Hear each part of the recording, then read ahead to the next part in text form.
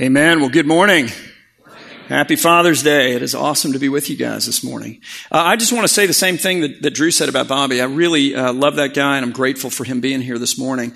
He's somebody that I've kind of gotten to know of late, recently, that I haven't actually known. Like, I've known of him. We run in a lot of the same circles. We have a lot of mutual friends. And so it's like we've met, we've talked, we've shaken hands. But over the course of the last 15, 16 months, I feel like I've gotten to know him and know his heart. And I love his heart. He's a wonderful and amazing guy. He is really an example of a lot of what we're going to be talking about today, just in terms of going all in on God and saying, hey, here I am. What do you want to do with me? He just recently resigned the job that he had, which is an amazing job, and he is leading a ministry of prayer. It's called One City Prayer. If you go to onecityprayer.com, you can learn all about it, and I invite you to do that. These guys have been meeting for prayer from 7 to 8 o'clock in the morning, wait for it, every day since the quarantine began. Every day. That's commitment. That's amazing. And Beth and I and Ryan Brasington have had the privilege of being a tiny, tiny little piece of that. So we're part of the One City team, but like these guys are they're the bacon and the eggs. You know what I mean? They're really, really amazing folks. And one of the things that I appreciate about it is they are crying out to God for God to move in our region. Think of the city as South Florida, not as Fort Lauderdale or Davie or wherever it is that you live, but they're looking at our region and they're going, God, we are desperate to see you show up and do what, by the way, he has done dramatically and miraculously somewhere, and usually in multiple places in the world, okay, in every century of the Christian church. Every one. What is a revival? It is when God, by the Holy Spirit, reaches down from heaven. It's like he bends down to the dying embers of the fire of our heart for him, and he awakens his slumbering church. He blows on it by the Spirit until we are burst into flame again. And the world is blessed when the church is awakened. It's a work that he does in his people. So that's the heart of these guys, and I'd encourage you to check that out and be a part of it. That's awesome. That's amazing. Love that. The other thing that I've been learning about Bobby, I was telling Beth this, and I told our team this. I said, I'm kind of an agenda-driven person. Like, if I have 3 meetings with you and there's no agenda for the first 2, I'm definitely zooming in for the third. You know what I mean? Because I feel like we've got to be productive, and what I forget, and this is a big forget on my part, is that oftentimes just being together is itself productive. That is an agenda item. And a lot of times it's the most important one. And I think I do that with the Lord. I've got 45 minutes in the morning and I'm like, okay, so I've got 14 things and I want to learn this and I want to talk about this and I'm going to journal this and I'm going to check off all my list and we're going to pray about this and here's what we're going to talk about. And I think sometimes the Lord is just going, hey, would you just want to crawl up on my lap now? We'll just hang out for 45 minutes. I'll give you a hug. And when I let him do that, it's the most productive 45 minutes of my day, week, month, year. Learning that from Bobby. He gets just being in the presence of the Lord. And so I'm really blessed by him as a friend and grateful that he can be here this morning. So we are going to close out a study that we began 24 weeks ago. And I know that because this is part 24 of the study on the books of 1st and 2nd Kings. And we're going to do that by looking at 2 Kings 7 together. And with 2 Kings 7, we come to an idea that I just want to kind of unpack on the front end so you get it, okay? You understand what it is and also what it isn't. It comes to us with this idea, this story does, that following Jesus, and then the next word, like if you're somebody who takes notes and you underline and you highlight and you circle, this is one of 2 circle words in the statement that I'm going to give you. It is requires. Hear that. What is a requirement? It's something that's mandatory. I want to go to your college. Well, great. Then we require you to fill out an application. You know what? I think I'll just show up for class. Oh, well, then we'll escort you away. That doesn't work. I want to live in your apartment. Well, then we require you to pay rent. No, I just want to live there. Well, that's nice, but no, I want to get out of jail. That's going to require you to post bail. I don't want to do that. Well, then you get to sit where you're at. It's non-negotiable. It's mandatory. Following Jesus requires you. Well, so wait a minute. So does this require whatever it is that you're going to say, Tom, that I have to do all of this before I can become a follower of Jesus? No, that's the beautiful part. You don't get it all together and bring it to Jesus, and then he looks it over, and he scans it and he surveys it and he goes, check, check, check, check. Nope, you got to go back and do this. Oh, crud, all right, so I'll be back tomorrow. Okay, I got that. Okay, we're good. Check, check. No, there's one other thing. Okay, you got to fix it. Okay, I'll fix that. I'll work on that, and then I'll bring that. Do I get it? Okay, finally, your checklist is complete. You've completed all the requirements, and now you can. That's not the way that it works. You realize that your life is a mess. And nothing is in order. The whole checklist is blank. But you're completely undeserving until this Jesus, in love for you that you cannot comprehend or you don't understand and you realize you don't deserve, rescues you out of everything you need to be rescued from. And then in a response of love and of joy, wait for that word, you start going, oh, okay, I want to do what's required here. In other words, this isn't a have to do for me. This is a get to do for me. So wait a minute. You don't even need to tell me, because the natural response of my heart is to do that which you require. What is that? Following Jesus requires, from a heart of love, having been captured by him, that you and I deliberately, consciously, systematically gather up all of the pieces and components of our lives. Now, let's play that out. What does that include? It includes our family. You're like, I don't know. I think I might want to leave that one off the list. That's my most treasured thing. It includes our time. You're like, actually, that's my most treasured thing. It includes our money. You're like, no. Recalculated. That's my most treasured thing. It includes my reputation, my influence, all of my contacts, all of my energies, all of my gifts and abilities and talents. It includes this body. It includes my life. Getting a feel for the weight of this? How about for the joy of this? Following Jesus, and this is a gift to do, it requires that you and I deliberately, consciously, systematically gather up all the different pieces and components of our lives. Okay, and that we take them, and let's be honest, with a trembling hand at times, depending on which one we're talking about. We put it into this great big metaphorical bag that Jesus, our Lord and Savior, who has come not just to claim our sin, but who has come to claim us. When the Bible talks about us in relationship to God through faith in Jesus, it speaks of us as his property. We're owned by him. Do you not know that your body is a temple of the Holy Spirit who is in you, whom you have from God, and that you are not your own? You've been bought with a price. Therefore, glorify God in your body. That is to say, with everything that you think, with everything that you feel, with everything that you say, with everything that you do, with every passion of your heart. What is it that you do that you don't use your body to do? It's completely comprehensive. What does the psalmist say? He says, for the Lord, he is God. It is he who has made us, and we are his. We are his people. We're the sheep of his pasture. The Spirit is spoken of as being the anointing of God, if you will. He fills us with his Spirit. Your body is a temple of the Holy Spirit. You think of anointing. What do they do with the anointing oil in the Old Testament? And what does it mark things off as? Like, he marks off his kings by anointing them. He marks off his prophets by anointing them. He comes in all the implements of worship for the temple. He anoints them all. What is that doing? It's an emblem of his Spirit, but it marks these things as being owned by him. You think of David and Saul. Saul's the murderous king who's trying to kill David, who has himself been anointed to become the next king. And David has two opportunities to take out this murderous, evil, awful guy. Both times, what does he say? I shall not lay my hand on the Lord's anointed. He is the property of God. If you are a Christian, you are filled by the Spirit and you are the property of God. Okay, let's begin again.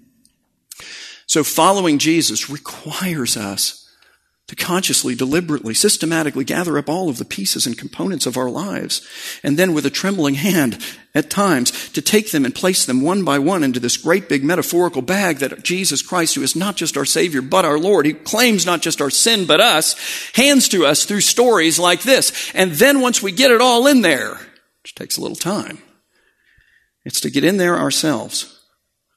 And then to reach down and grab the sides of this bag and pull it up over the top And then because we're fancy, and I don't know exactly how to do this, but maybe you can figure it out, we get outside the bag and we put like a nice bow on it because we want it to look cool for Jesus. And then we get inside and we grab both sides of the bag with everything that we are and everything that we have in it, including our own selves. And then we hop it over to the feet of Jesus, where we then circle word number 2, joyfully deposit and leave it as an act of worship.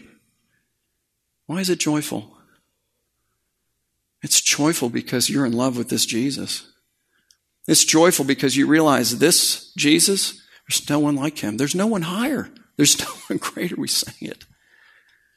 His name is the powerful name alone. His name raises the dead. His name forgives sin. He is unparalleled in the whole of the universe. My goodness, Lord, I wish that I had more stuff to put in the bag. In fact, if you'll give me more, it'll go in there.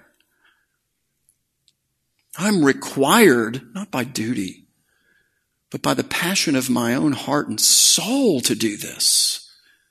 It is my great privilege. And then having done that, it's to then get up every day and do what you're going to have to do, and I'm going to have to do every day.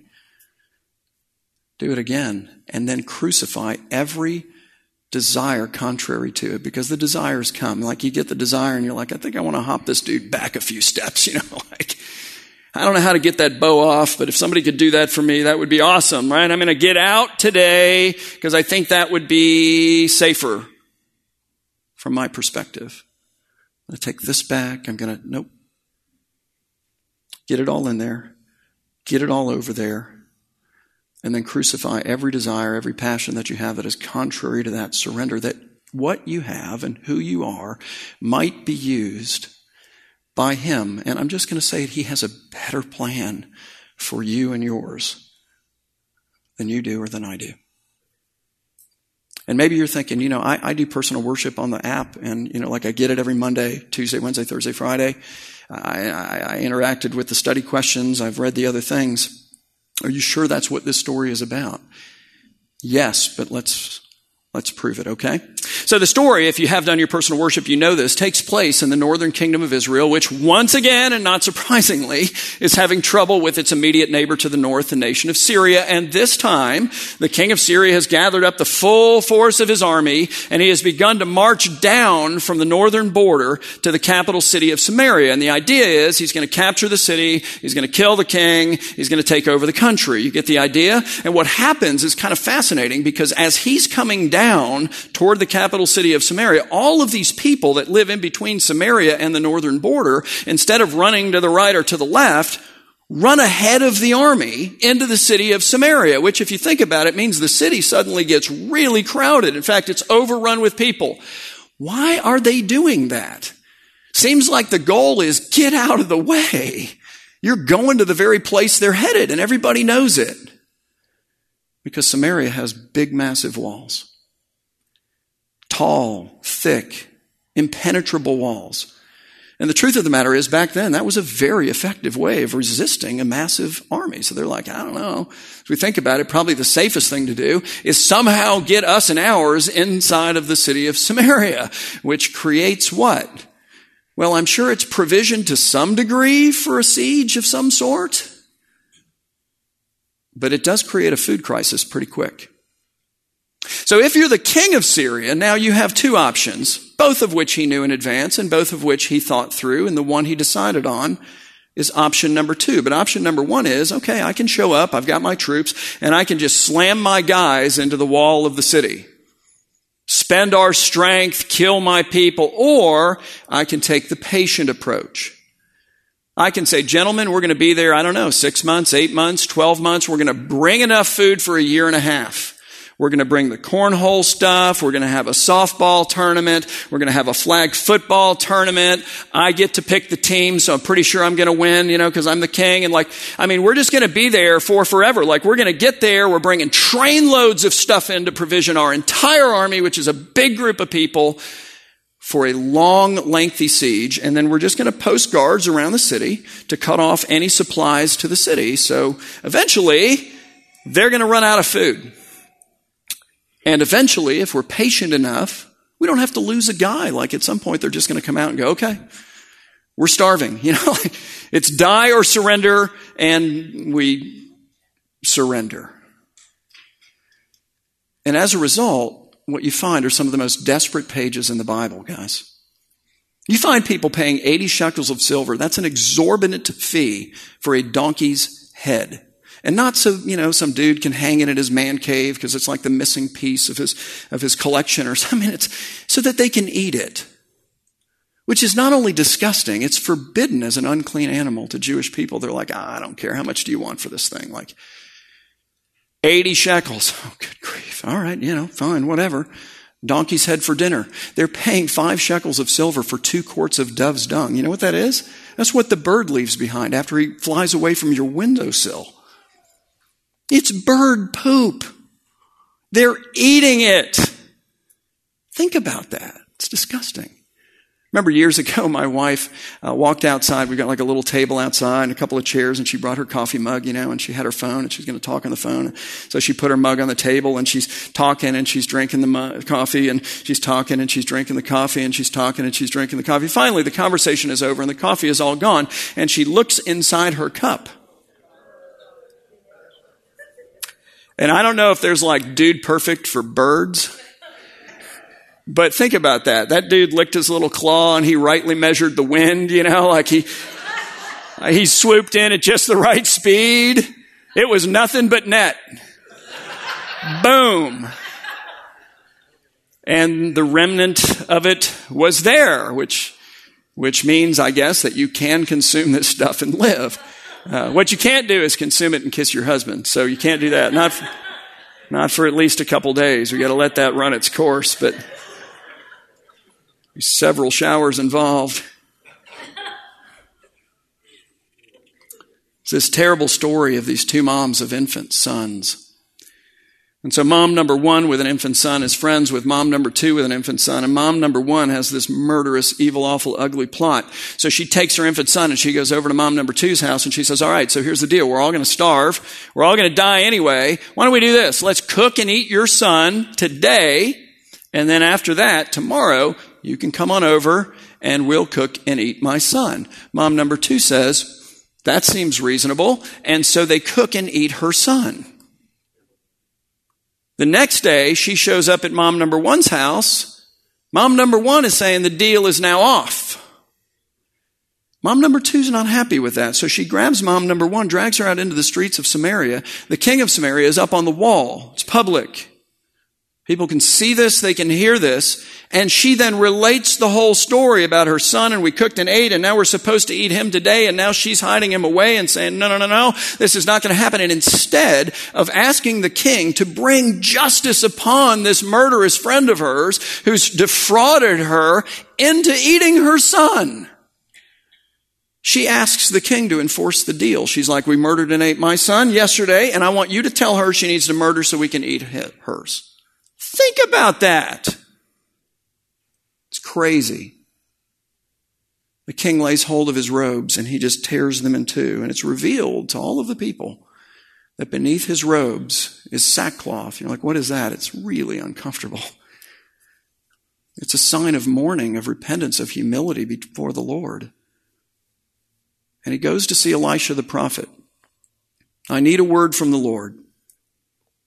And listen to the word that he receives. Elisha said to the king, this is 2 Kings 7, verse 1, hear the word of the Lord. Thus says the Lord, notwithstanding the fact that right now in your city, food is so scarce, they're paying exorbitant funds to eat disgusting things and they're cannibalizing their kids. Notwithstanding the fact that there are sentries all around your city and a massive army just over the hill on the other side, guaranteeing no one can get to you. Notwithstanding the fact that there is zero way for you to figure out how in the world this is going to happen, which is generally the way the Lord likes it.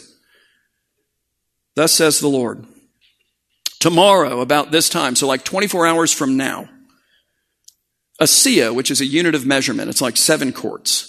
So 7 quarts of fine flour of good food shall be sold for a shekel, and 2 seahs, 14 quarts of barley, good food for just a shekel at the gate of Samaria. What is he saying? Because this is really good news. He's saying 24 hours from now, total reversal. So instead of paying big bucks for gross stuff, you're going to pay almost nothing for really good stuff. So abundant will be the amount of food in the gates of this city that they're going to be practically giving it away. And listen to the reaction of the captain of the king. It says, "Then the captain of the king, on whose hand the king leaned, his right-hand guy, said to Elisha, the man of God, 'If the Lord himself should make windows in heaven and then just drop this massive provision upon us, could this thing be?'" Statement of faith or skepticism? He's like, this is ridiculous. Oh, wow. I mean, I've heard crazy things before, but this has to be the craziest. Like, I'm going to write this down. This is insane. And within 24 hours, everyone are going to know that you're insane. Like, what are you talking about? And so what does Elisha say? Because it's instructive. He says to this skeptic, he says to the man, "You shall see it with your own eyes." Like, it's going to happen and you're going to witness it. But you shall not eat of it. What is he saying? He's saying that the windows of heaven exist.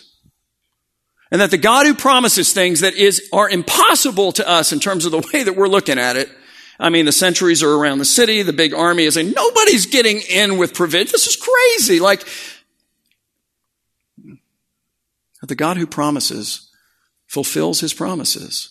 He delivers miraculously. He delights in doing it miraculously. That you might stand amazed in his presence, as we sang earlier.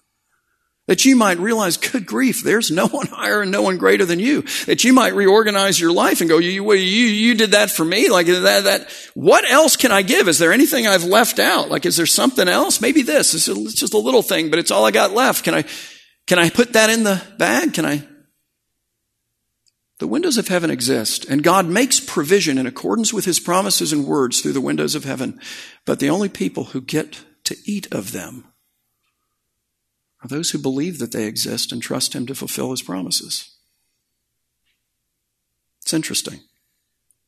And then immediately we read, now there were 4 men who were lepers. Now hang on a second. Why does it matter that they're lepers? Because if it didn't, they wouldn't tell us. It would just say there were 4 men, they're sitting in the gate, they're discussing their options. That is what they're doing. But it stops and it says, no, there were 4 men and they were lepers. Okay, why does that matter? Because leprosy, guys, in that day was thought to be incurable, all right, and highly contagious. And so what does that make of these guys? There's a reason why all 4 of these guys are located together. It's like, how many lepers are there in the city? 4. You know why? Because they can only hang out with themselves. Lepers were made oftentimes in ancient times to wear a cowbell around their neck so you could hear them coming. They were made in some settings to raise their hands up as they entered into a crowded room or into a crowded place and just cry out, unclean, unclean, so that you could be forewarned and get out of their way. I mean, if you want to talk about the most desperate people in this most desperate of moments in this desperate city, it's these guys. Nobody's giving them anything. Nobody's selling anything to them. Nobody's touching any money they've had. Like, oh man, you got to drop that in some Purell and we're going to let that sit for a couple of weeks and then I'll extract it. Like, you're dying anyway, and it's a grossly disfiguring disease. So these guys, who have been cast out by the people of this city. All right, well, they're sitting at the gate of the city, and they're discussing their options at the entrance to the gate. And so they said to one another, why are we sitting here until we die? If we say, here comes option number 1, let us enter the city. Let's just go back into the city. Well, the famine is in the city. There's no food in the city. Nobody even wants to be around us in the city. Like, we shall die if we do that. So if we go into the city, well, the famine is in the city and we shall die there. And then if we do nothing and we just sit here, which is option number 2, okay, well, we're going to die if we do that too. So they choose option number 3. They say, so now come and let us go over to the camp of the Syrians. Let's go surrender to the enemy, for if they spare our lives, we shall live. What are the odds of that? If you're the Syrians, what are you thinking when they send out the town lepers? You're thinking biological warfare. Like this is the only arrow they've got in their deal. Like this is the only bullet that they have in their gun. They're sending us people that we think are highly contagious, even though that isn't actually true. And in their day, completely incurable. mean, you're shooting them with arrows like, 100 feet out. But if they go into the city, 100% chance they die. If they sit and do nothing, 100% chance they die. If they go out and surrender to the enemy, 0.0000001% chance they live. They're like, we like our odds. So let's do that. If they spare our lives, we shall live. And if they kill us, well, we shall but die, and that's what's going to happen anyway. So they arose at twilight to go out to the camp of the Syrians. But when they came to the edge of the camp of the Syrians, behold, there was no one there. Why? For the Lord, in an apparent response to the repentance of the king, had made the army of the Syrians hear the sound of chariots and of horses, the thunder of the hooves of the horses and the wheels spinning of the chariots, the sound of a great approaching, imminently arriving, overtaking them kind of army, so that they panicked and they said to one another, behold, the king of Israel, here's how they reasoned through it, has hired against us the kings of the Hittites and the kings of Egypt to come against us. And so they fled away in the twilight and they abandoned their tents and their horses. Like they didn't even jump on a horse. They just dropped everything and ran. Abandoned their donkeys. But most importantly, they abandoned trainloads full of food that they had shipped in to outlast the Israelites who were starving it out in Samaria. They left the camp as it was, we read, and they fled for their lives. And notice what the lepers do. Notwithstanding the fact, and these guys know this, that back in their city, the people there are desperate. Like they're paying outrageous sums of money for nasty food. They're cannibalizing their kids, and it's known publicly. It's been announced before the king, like who's on the wall. Like everybody knows this story. They understand the desperate condition of their city. Yet it says in verse 8 that when these lepers came to the edge of the camp, they went into a tent and they ate and drank and they had kind of a little mini party. And then they carried off like silver and gold and clothing. Grab that. Looks valuable, right? And they went and hid it in the ground is the idea. They buried it by some tree so that they could figure out where it was later. And then they came back and they entered into another tent and they carried off things from it and they went and hid them. And what are they doing? They're taking this great provision that has come from God, that belongs to God, and we already know the stated purpose of it, which is what? It's the salvation of the city. And they're hoarding it and they're hiding it and they're keeping it all to themselves. Until we get to the next verse. It's the most powerful verse in the story. It's the pivotal verse in this story. Verse 9, it says, and they said to one another, it's like they woke up and went, oh my goodness, wait a minute, hang on, guys, stop. And what do they say? 5 words. We are not doing right. We are not doing right. This is a day of good news. What does the word gospel mean literally? Good news.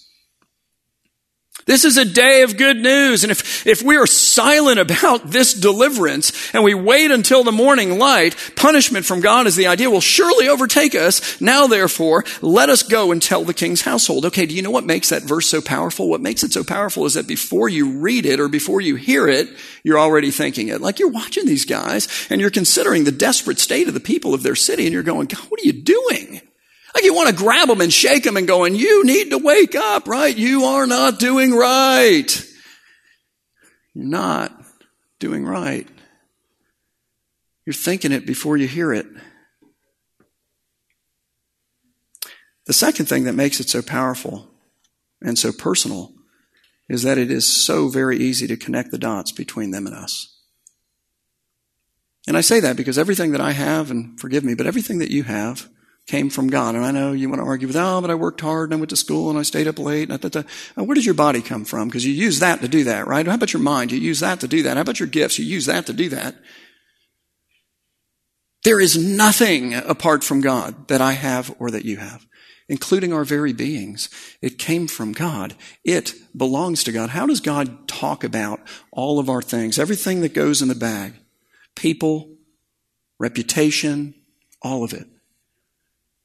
He talks about us as stewards. He's like, you know what? I've given you this. If you're exalted, it's because I've exalted you. If you have honor, it's because I've given you honor. If you have a reputation, it's because I've given you reputation. If you have gifts and abilities and talents, it's because I've given that to you. If you have resources, guess what? Those I've given to you, like I've entrusted them to you, and this is a trust, and it is ultimately for the salvation of your city. And again, think South Florida. Don't just think Fort Lauderdale, because again, some of you live in Davie. You're like, no, it's not my city.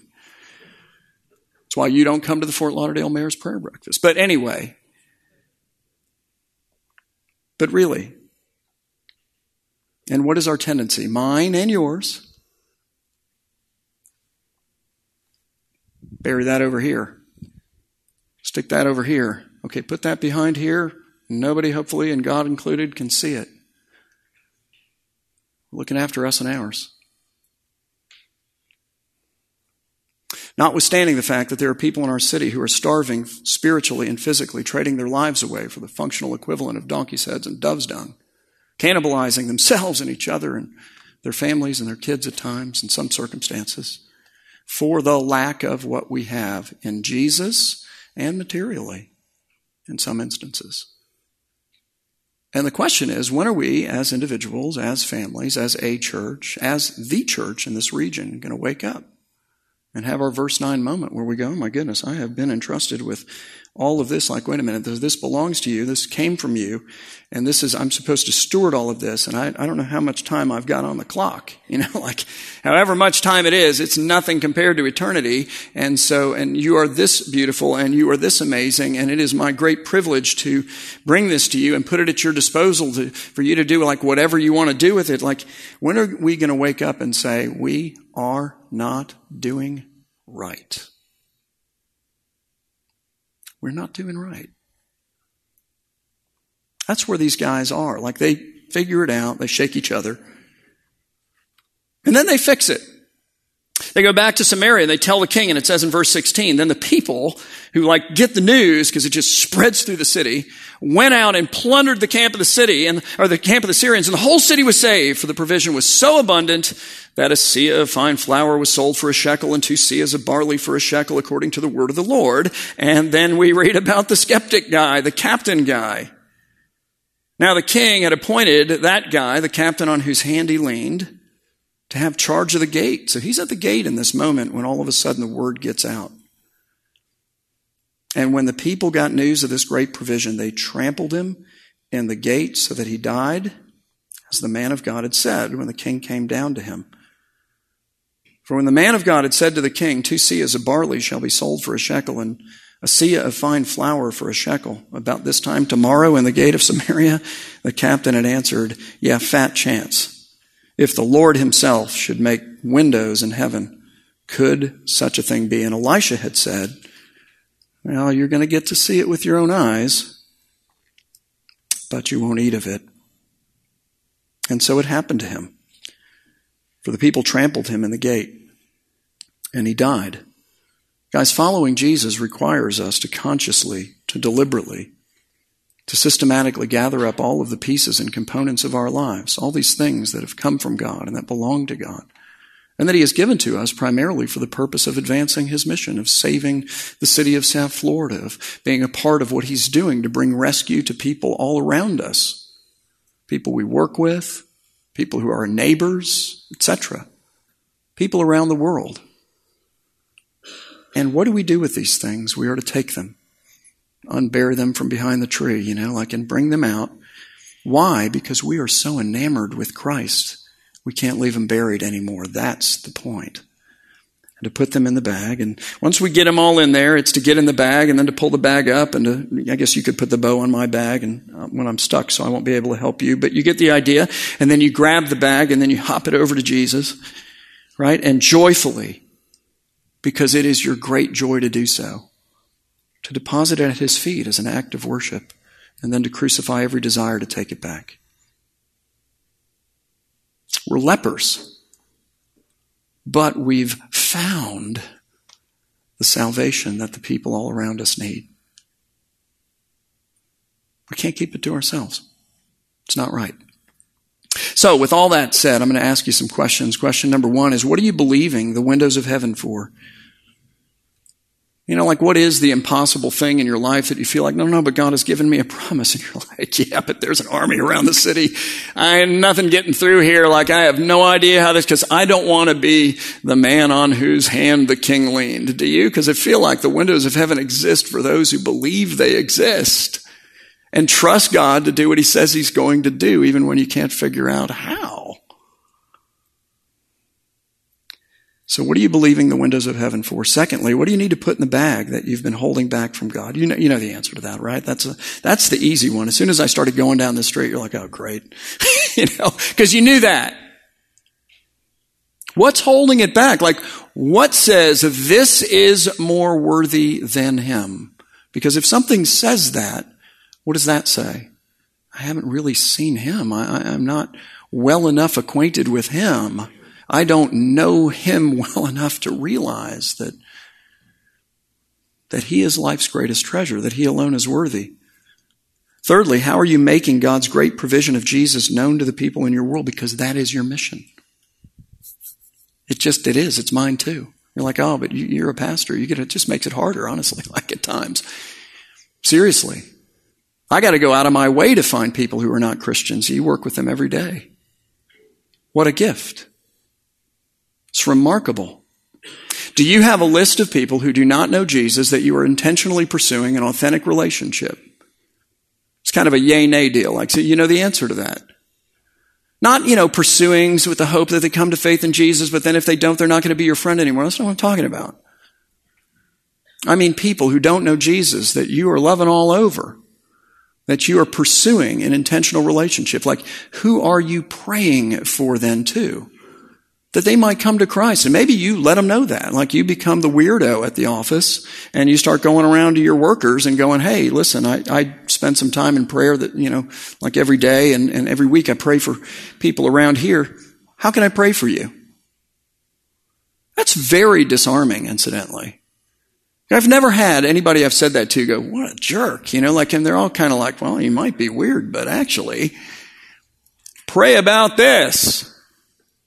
That sort of opens the door to conversations by the way down the road. You can circle back. Hey, how's that going? Because I was praying for your brother's, monkey's uncle's, cousin's foot.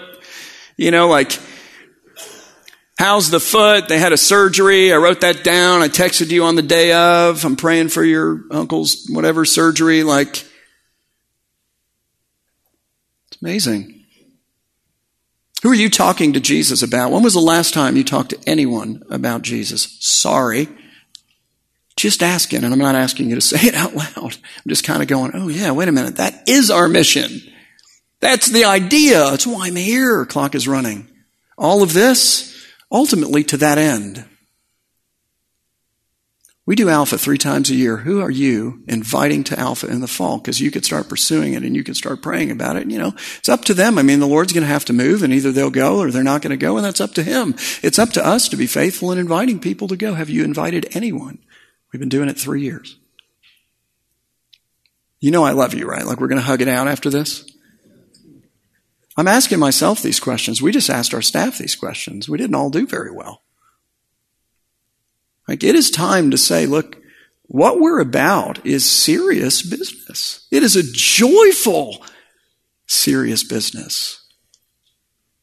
It's us and ours in the bag and given to him. All right, last question. Do you pray for the salvation of our city? And again, the city is South Florida. Because here's the deal. And some of us are going for it, okay? We need to add to the number. God has moved in miraculous and mighty revival kind of ways, culture-changing, city-changing ways in various parts of the world, including our part of the world going back a ways, in every century of the Christian church. So why not us? Why not now? That's what I want to know. I'm just praying, Lord, before I die, I want to see it. Like, can I just see it before I die? I mean, I think it's coming, but I'd like to see it sooner rather than later. I'm working out, I'm staying in shape, working on the cholesterol, that's coming down, I hope. Otherwise, I'm eating ice cream again because I haven't had it in 6 weeks and it's been a major life adjustment for me. But no, really, I want to be a part of that. If that isn't what we're pursuing, what are we pursuing? God, break us out of our blindness, out of our hardness, out of our malaise, out of our materialism, out of our superficiality, out of the thought that we're going to live forever. We are, but not here. And put us on mission.